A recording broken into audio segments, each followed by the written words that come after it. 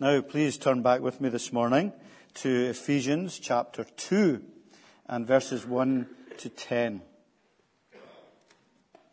I think it's fair to say that the stuff of life can snuff out spiritual realities for us. If you think back to maybe your own week, this last week that you've lived, and how easy it is for just the ordinary, everyday, nothing wrong or sinful about these things, but the ordinary, everyday things of life, just to almost swamp us, to take up so much time and energy that there's nothing left in us to think about spiritual reality, so that we're living for the moment.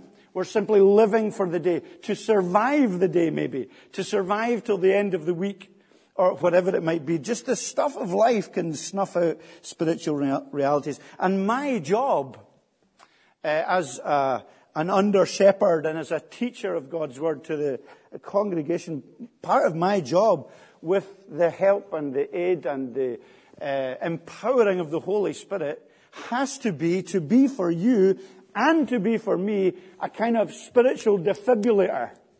I've got to be someone that goes boom, that we come not just here, obviously, but in our lives, that we are given this spiritual defibrillation. I'm not sure what the word is. Sorry? Cardio-synchronization. Excellent. You get a spiritual cardio-synchronization which enables you to know and understand and remind yourself, and I remind myself, of spiritual realities. And that's very much what Paul's doing here. He is restating and reminding the people and reminding himself of basic, important spiritual truths that need to be constantly brought before our minds. And what is said here is the message of the Bible. It's the consistent, clear, ongoing message of the Bible from beginning to end. And we need to remember that the Bible gives that clarity. And it doesn't tell us two major kind of doctrinal pathways to go down. It doesn't give us different choices of doctrine that we want to take. There is a central, core, basic message that everything in the Old Testament is looking forward to, everything in the New Testament points back to, and it comes around Jesus Christ, the person of Jesus Christ. Trouble with the sun shining is that you can all see me spitting. Sorry. It'll not reach you, that's why the seats are that far back. It's absolutely clear. And this is God's self-revelation, okay? What God reveals about himself and what he reveals about our need and about his solution to that need is what he tells us, what he wants us to know. And we must be very careful about changing that. And you say, well, I would never change that. I don't change God's word and God's message. But we do it. Maybe not explicitly, but very often implicitly, we want to change what God says about himself and about us because we find it too offensive and too difficult for us. Be careful about that in our lives and in our understanding. Now, if I overheard a conversation somewhere between two people and someone was saying, yeah, I know Derek really well. I know Derek Lamont, the minister. I know him very well. He's a tremendous musician. And he is an outstanding academic. He can stand tall with all these PhD students that are in the church and everyone else. So he's really clever and he's bright. But when he goes home and he's violent to his wife and he's brutal. And even sometimes he'll steal from the collection so that he can spend it on whatever he wants to spend it on. Now, if I heard someone saying that, I would say, wait, stop. Hold on a minute. That's not me. That's not what I'm like. I have many faults and failings, and I hope the occasional gift. But I know that these are not my gifts, and these are not my failings. And I say, well, you can't speak about me like that. This person might say, oh yeah, I know. I get on really fantastically well with David. With Derek. We're great friends. I say, I hardly know this person. Why are they saying that about me? You know, you'd be incensed if someone misnamed you or miscalled your character or said things about you that might have been very nice but weren't true. And you can imagine God also, can't you? His word, if we believe his word at all, if we understand what his word is, it's his revelation. We simply haven't the freedom to pick and choose what we want from it and to cut out the bits that we find offensive and difficult. This is God who reveals himself, not only revealing himself and our relationship to him, or by nature our lack of relationship with him, but he also reveals his remedy to our situation. And we mustn't change who God is. It's the consistent message of who he is throughout the word. And it speaks to us in our personalities, in our characters, in our spiritual realities today, as Cody mentioned in his prayer. So this passage gives us a desperate diagnosis, okay? It's a very unpalatable diagnosis about our spiritual condition before God. Verses 1 to 3, you were dead in the trespasses and sins which used to walk, and so on right through to the end of verse 3. This is God speaking, God who is, well, we know him as the expert, don't we? On everything. He knows everything about everything. There's not an area of ignorance in God. But if we can talk about God in such terms, he clearly knows spiritual realities. He knows what we're like in our hearts because he is all-seeing and all-knowing.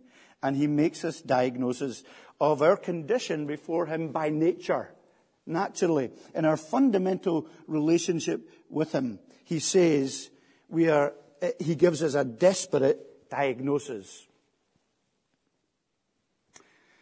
Now, to keep the medical illustration just for a moment, we need to listen to what the great doctor says, to the great spiritual medic. If you've got stomach pains and you go to a world-renowned cancer specialist, consultant, and he knows by the different symptoms that you have and by the x-rays that he takes and all these kind of things, he knows, he diagnoses stomach cancer. You'd be very foolish, as I would be, to walk away saying, nah, it's just indigestion. That's all it is. I'm not going to listen to that. We wouldn't do that. And we don't do that in life, generally speaking. And that's with people who make mistakes. But with God, he gives us this desperate diagnosis about our condition spiritually before him. And it's the consistent message of the Bible that I repeat today.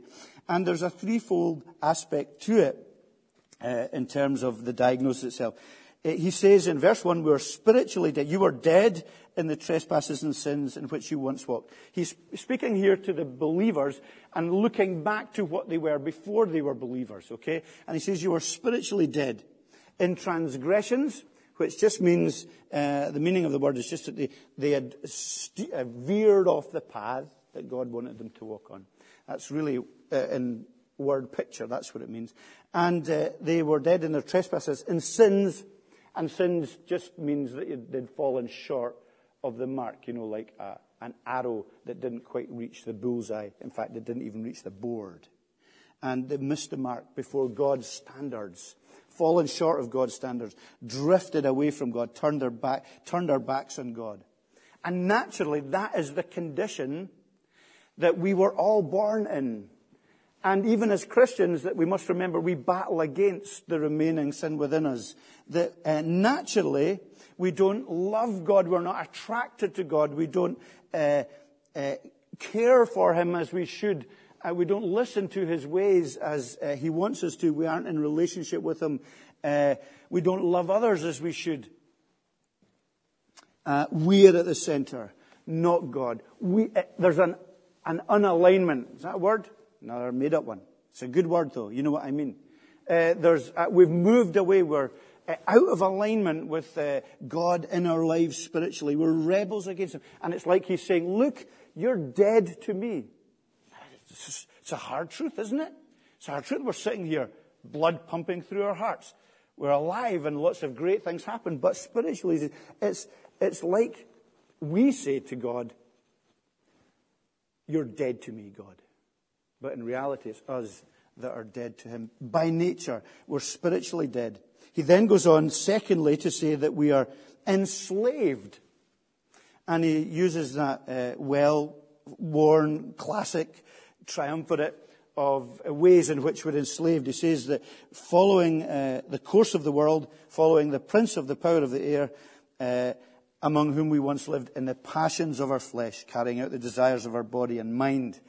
And so he's using what we know as a good description of the enslavement that we have in sin to the world, the flesh, and the devil. He uses these three things here. A description. That is, that we are bound by nature to, when he speaks of the world here, the course of the world, he means the world without reference to God.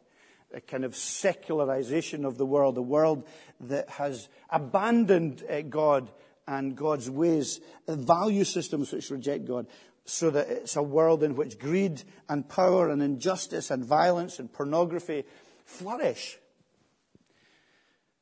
And that's the world that we can't escape from. That's the world that we are enslaved to, that we are bound to. We can't release ourselves from it. Have you ever felt hugely paralyzed by the world in which we live? That's the world in which we live. But also he speaks about being enslaved to the devil. Strong words. The prince of the power of the air, the spirit that is now at work in the sons of disobedience, clearly describing the work of the evil one. The deceptive power under which this world reigns. That personal, malevolent source of evil.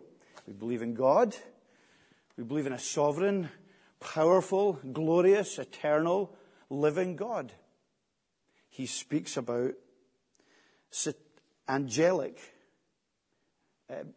rebellion and brokenness and the introduction of evil, and the source of evil being through the prince of darkness, this malevolent, personal, lying being.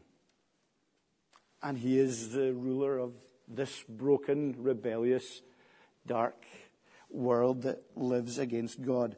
And we, by nature, humanity, by nature, lie on his side of the divide. That's where we are.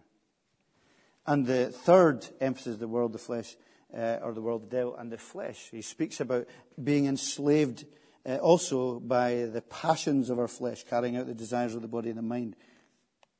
Self-gratification. It may be old language in some ways, or theological language, technical language, but it's expressing by nature, spiritually, the world in which we live, the world that we come from, the world of people that we belong to, where the natural appetite, the good natural appetites God has given us, we take and we abuse them naturally without God. And we engage in gluttony and in sloth and in lust and in power and in all that goes with it. And these things separate us from God because they are anti-love. They are anti-God and they are anti his lordship and his glorious sovereign power. These enslave us. And they're too powerful by nature for us to overcome. And this is the restatement of the consistent message of God's word. That we're enslaved by this big world in which we live that is a world that lives without reference to God. We're enslaved by our own passions, and we're enslaved by the work and the deceptive power of Satan. So that threefold aspect reminds us of our diagnosis that in the first place, we are those who have these three things. But we are also people who are not only spiritually dead, not only enslaved, but verse 4 says condemned. So a lot of people today would like to take out verse 3b, the second half of it. They would like to take out that verse about being children of wrath. It sounds just dreadful, doesn't it? Children of wrath. It's horrible. And yet God is describing that we are, humanity is, everyone is born condemned. Individually by God. Wrath, we don't use that word much now, I don't think, really. I certainly don't use it much, and it has a lot of bad connotations for people. And people will take it and abuse the concept, certainly the biblical concept, because God's wrath is not similar to our bad temper. It's not like that at all. It's not that in any way God is spiteful or malicious or has animosity or revengefulness within him. When the Bible speaks about God's wrath, it speaks about his settled, absolutely consistent, like the message of the Bible, his utterly consistent hostility to evil. In other words, a good thing. Because he hates and he judges and he will expunge, ultimately, evil, because evil is destructive and evil is evil. It's entirely predictable in God. He will always respond wrathfully against evil because it's anti-love and it's anti-grace and it's anti-life and it's deceptive. He condemns it and he will condemn it. Just as we, even in our fallen sinful natures, even in our brokenness, when we're faced with repugnant evil in society, we well up with a sense of just anger against it. You know, and isn't that right? If we just, it doesn't matter, it's okay. No, rape that little girl, that's fine, that's no problem. It's just life, isn't it? We absolutely, we're repulsed by that kind of evil. And sometimes, if you're honest, because I need to be honest, sometimes I've looked into my own heart, I've just been repulsed by what's there. Repulsed by the thoughts, by the selfishness and the pride, and the ignorance and the lust and the impurity. And if that's sometimes our response as fallen, broken, sinful human beings, how much more will the perfect, eternal Son of God, God of the universe, also have this settled hostility to all that's evil? And of course, we need to remember his answer to evil, which is so unbelievable, which you'll look at very shortly. So this three-nature, flesh, the world, spiritually dead, enslaved and condemned, is his diagnosis of our condition. And it's interesting for us, and I think this is also very important, because let's not get self-righteous when we think or talk about or even share this truth with others, which ultimately, as we share God's diagnosis, we must do. We must share it with others. We must remember it's a universal condition that we see. He says, you were dead. That is, if we look at the context, you, this Gentile church, were dead in trespasses. Then he says, all of us, in verse 3, that's all of us Jews.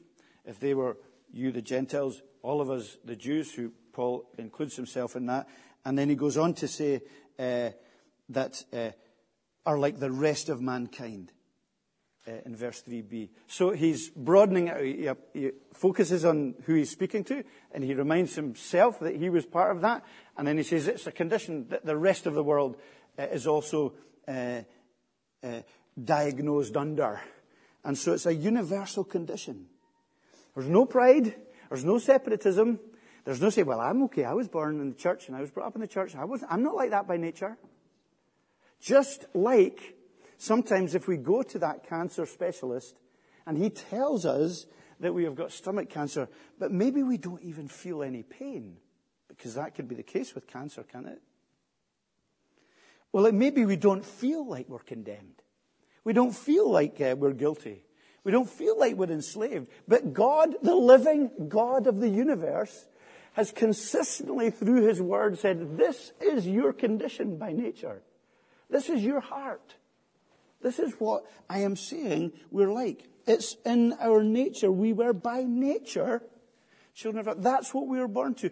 In Adam, our first representative head, it is through him and his rebellion that we share guilt. Not in some kind of unjust way that, he did all these wrong things. Why am I guilty because of it?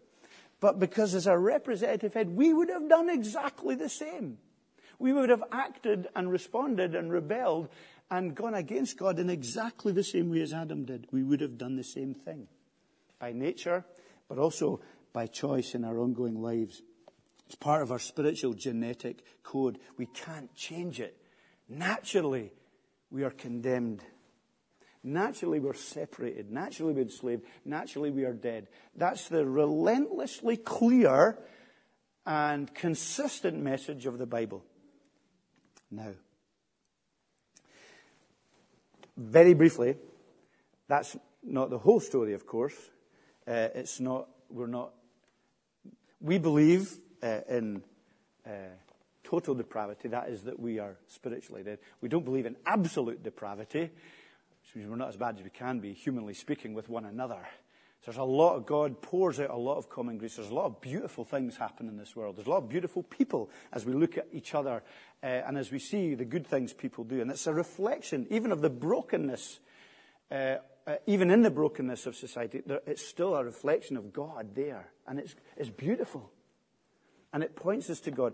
But before God, we are spiritually dead. And we need that to understand and accept that diagnosis, because I want quickly now to move on to the celebrated cure. We should never really be talking only about the desperate diagnosis. We should always be moving as believers in testimony and in life and in our understanding of life to the celebrated cure that we have. I've entitled this sermon, A Critical Contrast.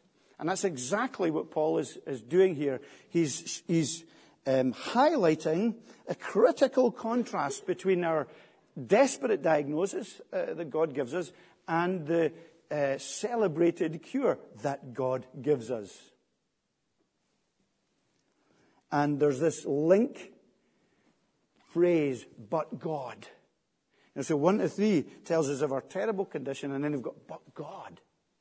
And then we've got 4 through to 10 gives us this amazing contrast and this amazing answer that gives us great confidence and joy and hope. And even as we battle, and as Corey prayed about the struggles and the battles that we face in life, which undoubtedly we do, we look at them and we understand our own natures, even our redeemed natures. We understand them in the light of his cure, and it makes a difference. Never leave out the cure when we speak about the diagnosis. This is our reality, as God says it. You might not feel this today as a Christian.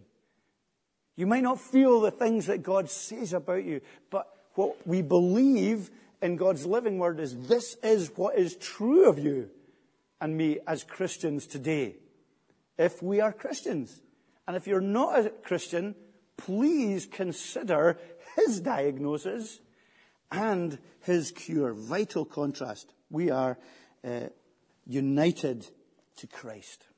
That's what we are. We're united to Christ. But God, being rich in mercy, because of his great love which he loved us, even when we were dead in our trespasses, made us alive together with Christ, raised us up with him, seated us with him in the heavenly places, in Christ Jesus. Repeated. We are united to Christ. So if in these early verses I was saying that we are united by nature, we are in Adam. And there's in your questions in the Bible study for Wednesday night, you'll have different references in the New Testament to what Paul says about being in Adam. But now, he said, now you are in Christ. If you're condemned in Adam, now this is what you are in Christ. If you've taken Christ to be your Lord and your Savior, this is now what you have. You might not feel it today. I'm not saying that we feel this way all the time, but this is God's word for us.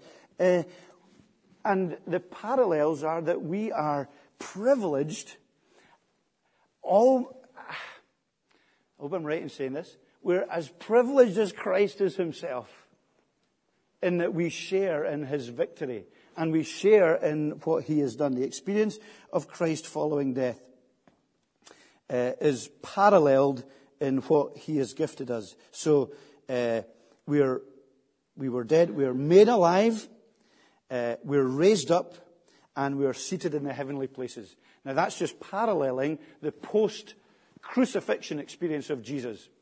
So on the third day he was made alive, he was raised up, he was ascended to the Father after 40 days, and then he is seated, it's called a session. He's seated at the right hand of the Father in victory. That means he's victorious over death and over sin and over the grave, all that he came to do. And that is what Paul says we share in our unity to Christ. So today, as a Christian, you're alive spiritually. Not dead.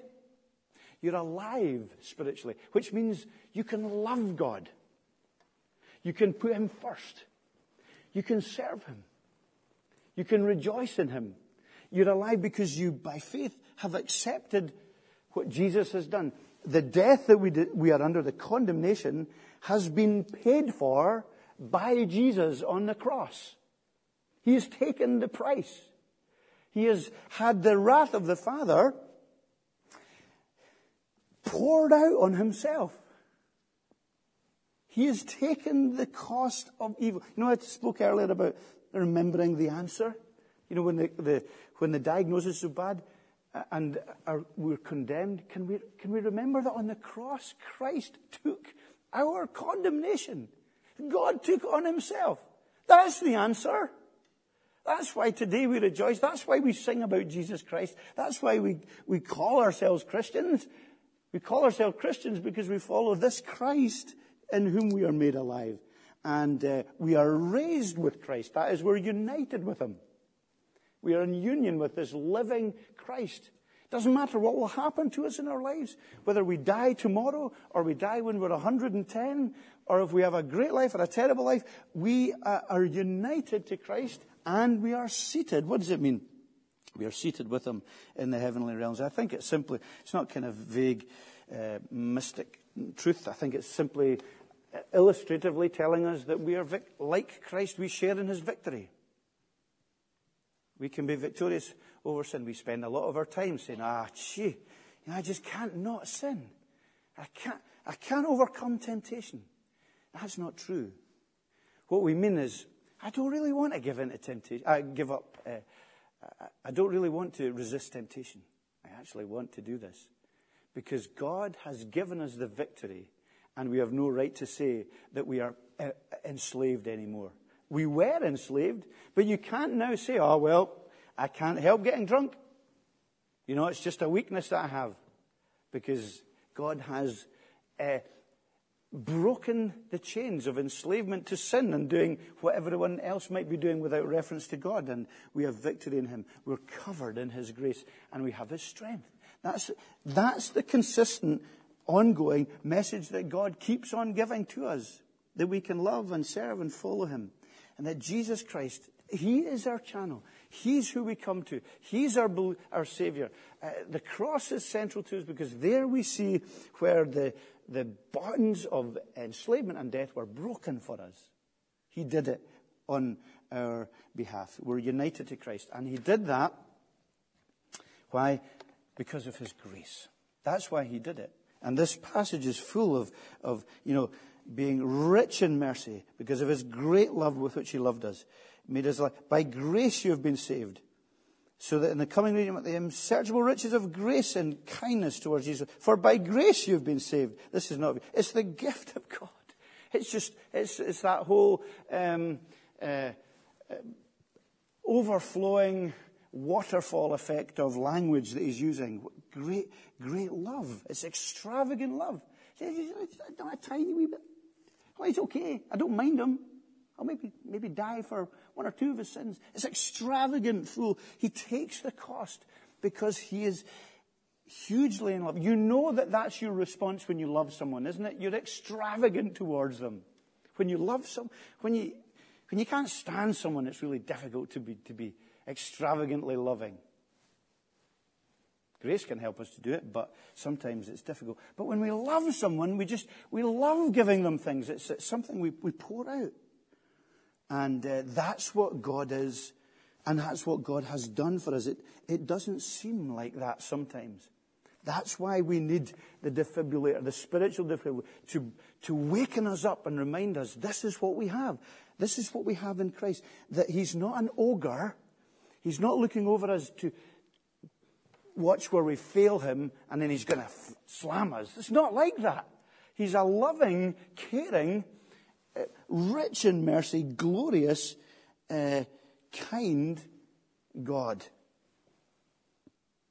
Rich, it's such an attractive characteristic here, and it's in such contrast to what we understand by sometimes by his wrath. But his wrath is it's absolutely the only opposite there can be to perfect love is perfect wrath. Can't be one without the other. They're both needed. Because, if someone punches my child, I'm going to protect my child. And I'm going to be angry against the evil that was perpetrated against my child. And that's good wrath, isn't it? That's right wrath. And that's what God has in perfection. By grace, we are saved. We love. This is a God who loves giving presents. He's given the greatest gift of all. He's given us salvation. You haven't earned it. I haven't earned it. It isn't genetic for us. We haven't been born with it. We have accepted his gift. That's what we have today. Now that is humbling. Someone gives you a Mercedes-Benz. That's humbling. Free and full. They give you that. You haven't deserved it. They just gift. It's shown great gift. But how much more in Jesus Christ? This is our God. Are you sitting here today and you're not a Christian? That's great that you're here.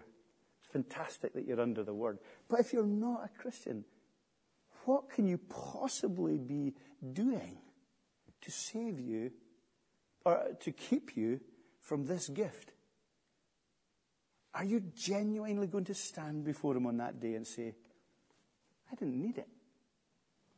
I think I was okay on my own. I did my best. Will you not accept that?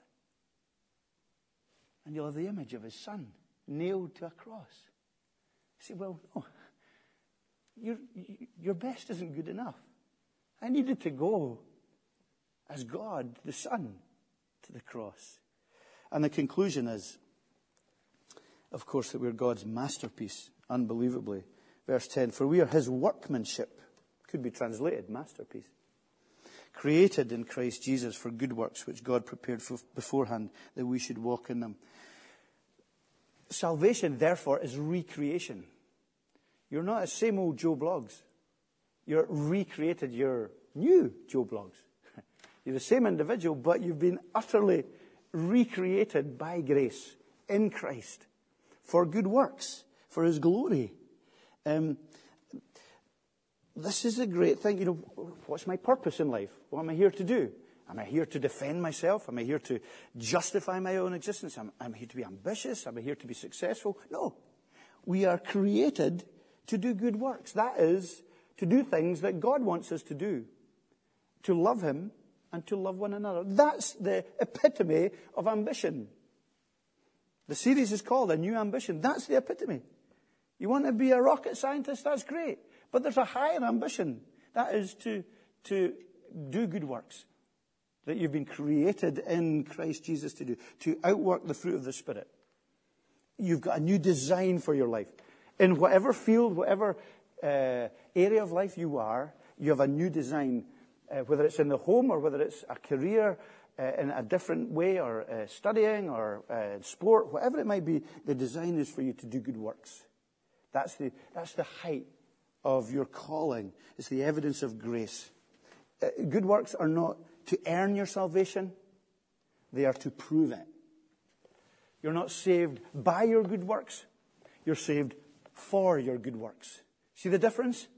We are saved to put Christ first, to serve him and to follow him. We are servants. That's our highest calling. We are servants of the living God to do, created in Christ Jesus, recreated, gloriously created, which God has prepared us to do. That's his plan. We spend a lot of time saying, well, I wonder what God's plan is for me. I wonder if I take this path or if I take this path. This is his plan. It doesn't matter what path you take. This is his plan. We can take all kinds of different paths in life that are equally right to take. You know, it's not like you're going to fall out of God's will by taking one path against another, unless it's overtly sinful. But his plan, whatever path you take in life, is to do good works. That's your plan this week.